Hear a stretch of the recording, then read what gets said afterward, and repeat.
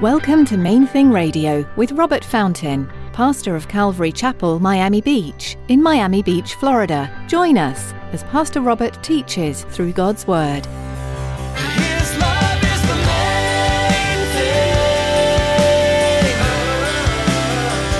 His love is the main thing. So we're mixing it up, mixing it up. His love is the main thing. His love is the main thing.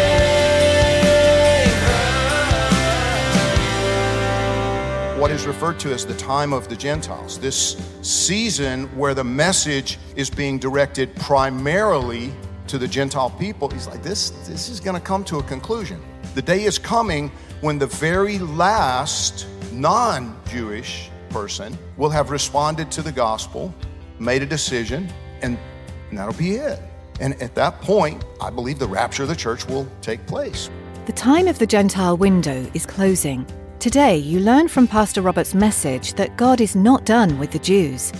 He has blinded their eyes only for a time in hopes to give every Gentile an opportunity to come to Christ. Once the last Gentile has received Jesus, the Gentile window will close and the Jews' eyes will be unveiled. Stick around after today's message from Pastor Robert. I have quite a bit of information that I'd like to share with you. Our web address, podcast, subscription information, and our contact information. Now, here's Pastor Robert in the book of Romans chapter 11 as he begins his message, God's Plan for Israel. His love is the main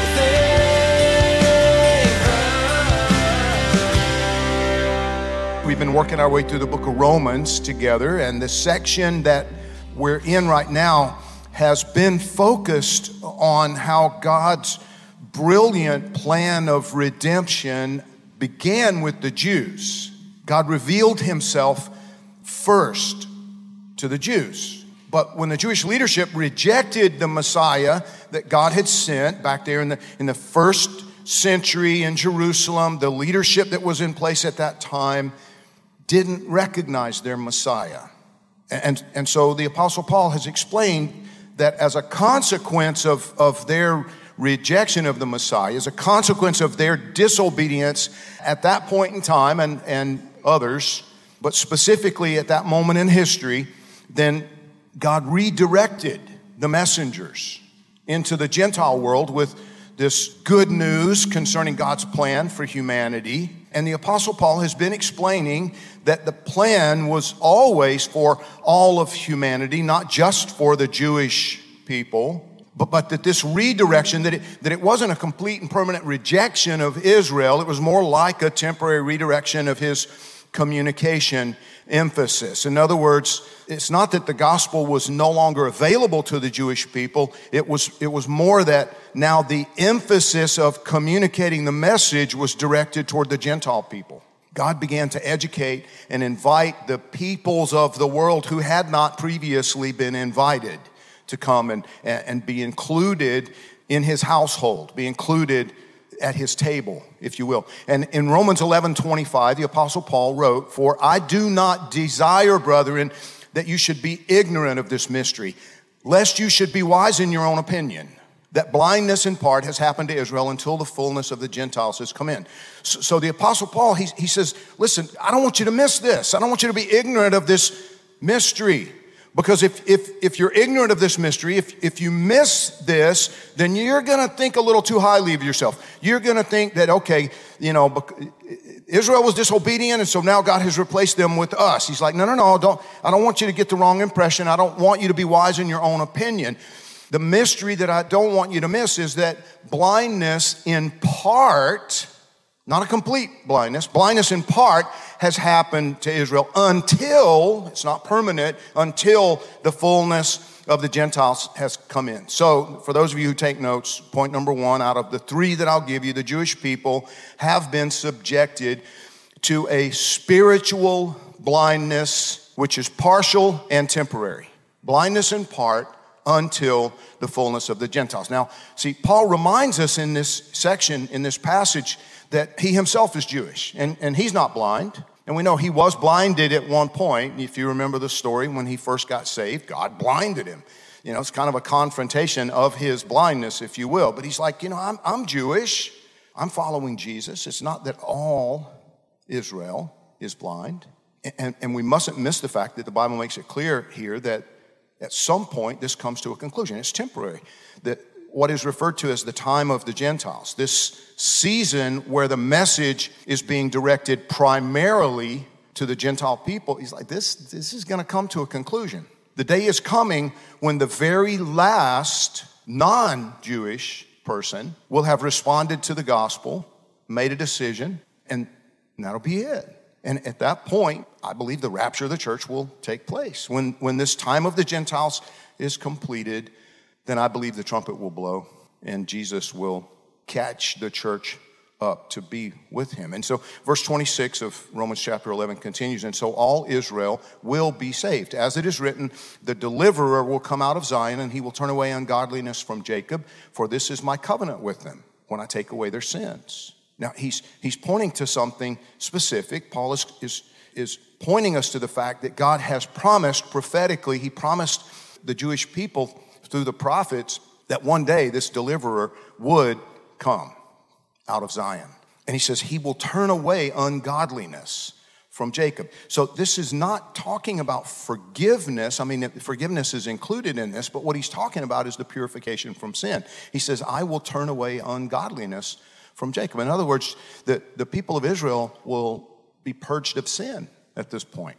Now, that's not going to happen on this side of glory. This is a promise that something that's going to happen at the very end. He said, this is my covenant with them when I take away their sins. You see, there's a period of time coming, a 7-year period of tribulation, and Jesus said that it's going to be the worst period for human beings in all of human history. It's going to be the absolute worst time to be on planet Earth.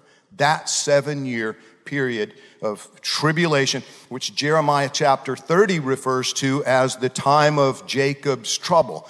At the end of that 7-year period of time, Jesus is physically returning to planet Earth. Now, there are people that want to argue that this is, I believe the Bible's clear. He's physically coming back at the end of that 7-year period. I believe the Bible teaches that those of us who are the church, who have been raptured and caught up to be with him in the air, as it talks about in Thessalonians, we're going to be with him when he comes back. And he will establish on the earth a kingdom that will last for 1,000 years. Physical kingdom, headquartered in Jerusalem, that will last 1,000 years. That's what the Bible teaches. Now, see, I believe that the way this is going to go down is that when that rapture takes place, as it says again in Thessalonians, the trumpet's going to blow. There's going to be this catching up of those who love him and who know him and are known by him. At that moment, Paul says, in the twinkling of an eye, we're going to all be changed. But most of the world is not going to know what happened. I believe, though, that the Jewish people who are alive at that point probably will. I think they're going to see it. I don't think most of the people of the earth are going to see it happen, but I think the Jewish people will. I think they're literally going to see it happen and therefore recognize their mistake and at that point turn to destroy all the nations that come against Jerusalem. And I will pour on the house of David and on the inhabitants of Jerusalem the spirit of grace and supplication. Then they will look on me whom they pierced. I believe they're going to see him at that moment and realize, oh no, they were right. And there will be repentance in Israel.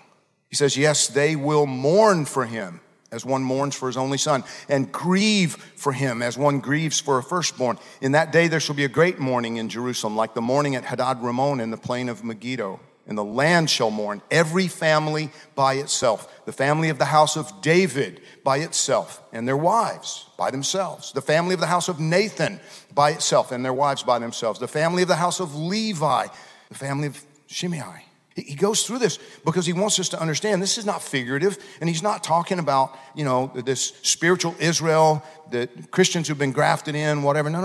What he's saying is that the people of Israel, people of Jerusalem, the people of these families, these tribes of Israel, they're going to wake up, they're going to see the one that they crucified, the one they pierced, and they're going to grieve. Verse 1 of chapter 13, again in Zechariah, in that day a fountain shall be opened for the house of David and for the inhabitants of Jerusalem for sin and for uncleanness. This washing that's going to take place. His love is the main thing. His love is the main thing.